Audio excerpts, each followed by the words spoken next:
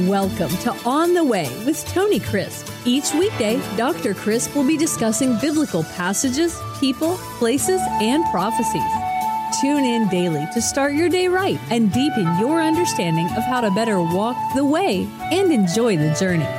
Here's your host, Dr. Tony Crisp. Welcome to On the Way. This is Tony Crisp, and this is podcast number 336.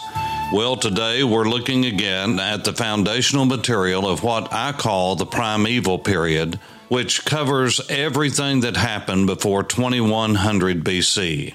Actually before 2166. And that's the date that I give for the birth of Abraham. So midway of Abraham's early beginning would be 2100. And so that's why I just round off to 2100 and say everything that happened in Genesis 1 through 11 happened before 2100 BC. Because that's when Abraham came on the scene, and that is when everything changed and a brand new period was ushered in. And so we'll talk about that when we look at the next podcast or two. We're going to be very concentrated in Genesis over the next couple of weeks. And the reason is Genesis is the foundational book. It is the book of origins. It's the book of beginnings. Not only does it give us creation and the creation of man and everything else that was subservient to man, the whole earth and everything, all the animals and so forth, but the fall of man and how that God sent judgment upon the earth through the flood. And it's a critical period that we've got to look at in order to lay the foundation for what lies ahead, because Genesis is the beginning of everything. The book of Revelation is the end or the capstone of everything. Many of the things that started in Genesis are completed in Revelation.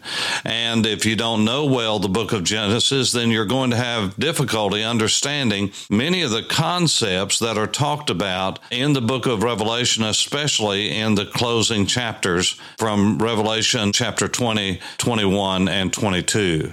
So Genesis is also where I started the book, The Story of the Crimson River, because when you look at the fall and you see the redemption of man, the Bible says in chapter 3 and verse 20, and Adam called his wife's name Eve because she was the mother of all living, and also for Adam and his wife, the Lord God made tunics of skin and clothe them. Now, remember what I have told you in the past. Every Bible writer from Moses to John assumed, believed, trusted that the people to whom they were writing understood the language, the history, the geography, the cultural setting of the day. And everyone knew without explanation that the tunics that they were clothed with was from animal skins.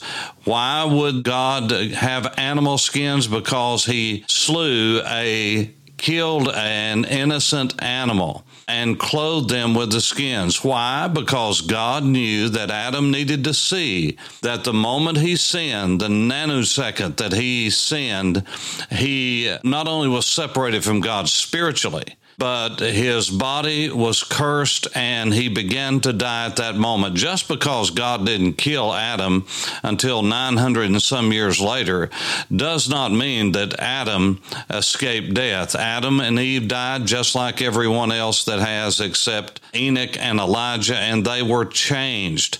Those of us who will be in the rapture, we will be changed in a moment, in the twinkling of an eye. But it's appointed unto men once to die, and with these rare exceptions, that is the case. And these mysterion, the rapture is a mystery. And we'll find out when we get to heaven how God took Enoch. And we'll find out more about the flaming chariot that took Elijah. But everyone else died, all of the great characters of the Bible. But in verse 21 of chapter 3, we have the beginning of the Crimson River. And the reason I'm saying that is because when you come to the events after the flood, in chapter 8, then Noah built an altar to the Lord, according to verse 20, and took of every clean animal and of every clean bird and offered burnt offerings on that altar. And the Lord smelled a soothing aroma. Then the Lord said in his heart, I will never again curse the ground for man's sake, although the imagination of man's heart is evil from his youth, nor will I again destroy every living thing as I have done. While earth remains, seed time and harvest, and cold and heat, and winter and summer, and day and night shall not cease. It is amazing that God began anew with Noah. He is called the eighth by the Apostle Peter. Sometimes the translators interpret things and say he was the eighth person along with seven others. Well, some of those things are not even in the Scripture. It really says that Noah was the eighth. It's a cardinal number, eighth.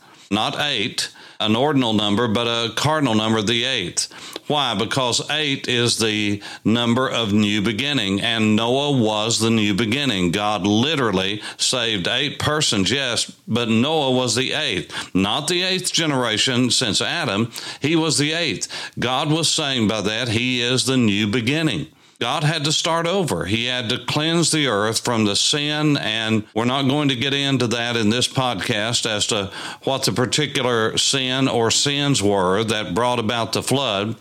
But God saw that man's imagination, his very thoughts, were completely corrupt, and God said, I'm going to have to cleanse the earth of man. But Noah found grace in the eyes of the Lord.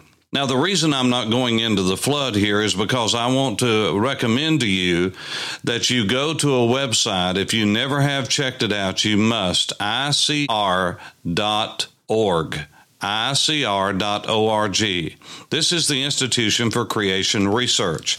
Many of you know Dr. Ham, who is all over the place with his speaking engagements, and he is traveling and he is writing, and many of you have heard him up close and personal, and many of the scientists and speakers who work with him. I go all the way back to San Diego with the Institution for Creation Research.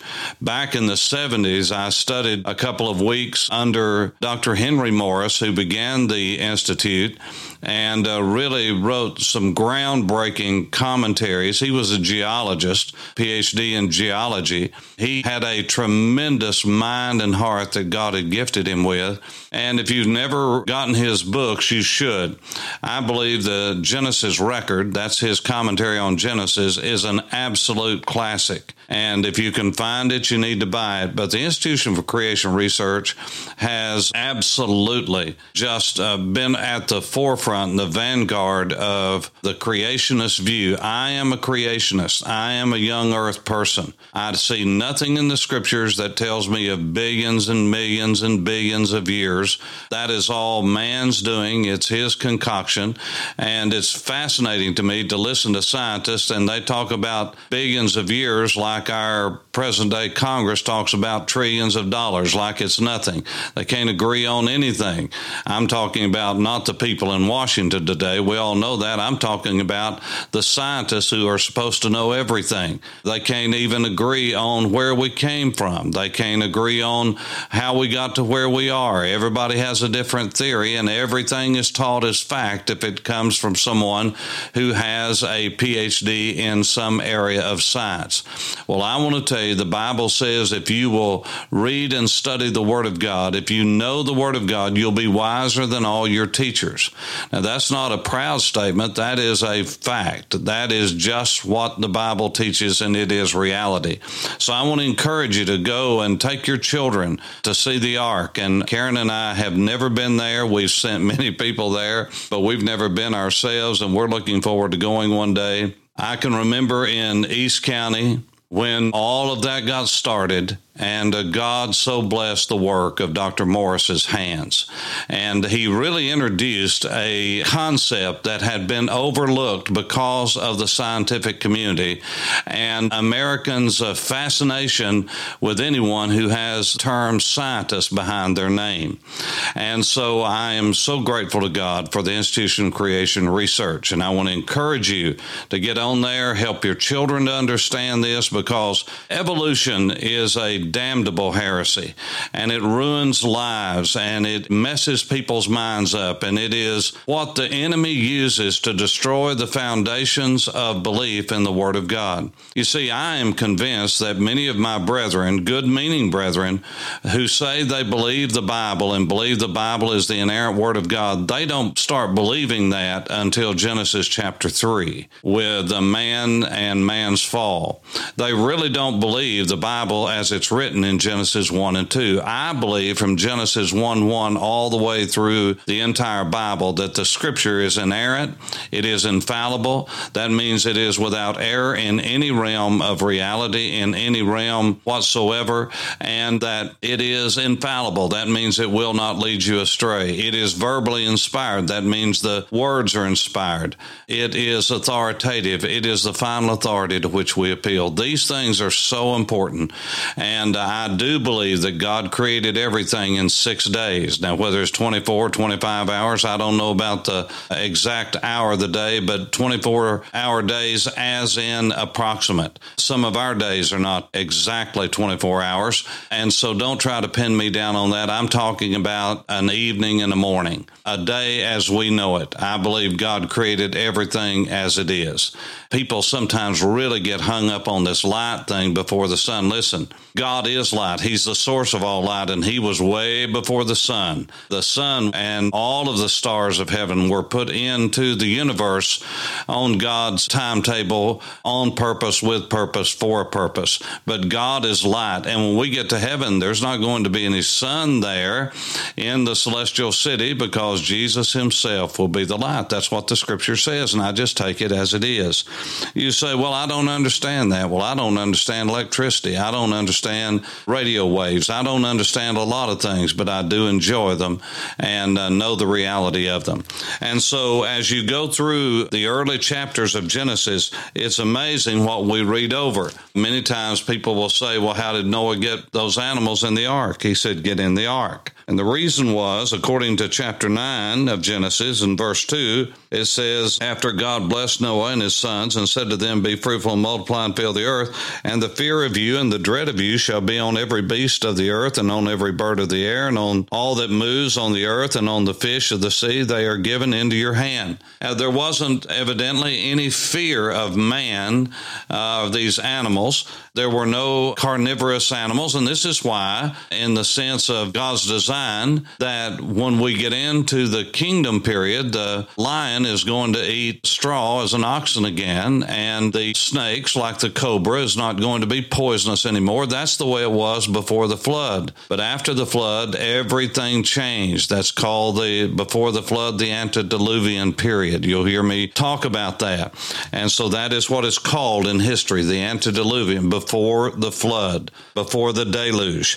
And so you have everything changing. The story of Noah and the curse of Canaan. These are details that we're not going to get into simply because we're making our way to the division of the earth in chapter 10, chapter 11, the Tower of Babel, when man wanted to come together in a globalistic society and make his way to heaven and take the place of God. That's what will happen during the days of the Great Tribulation.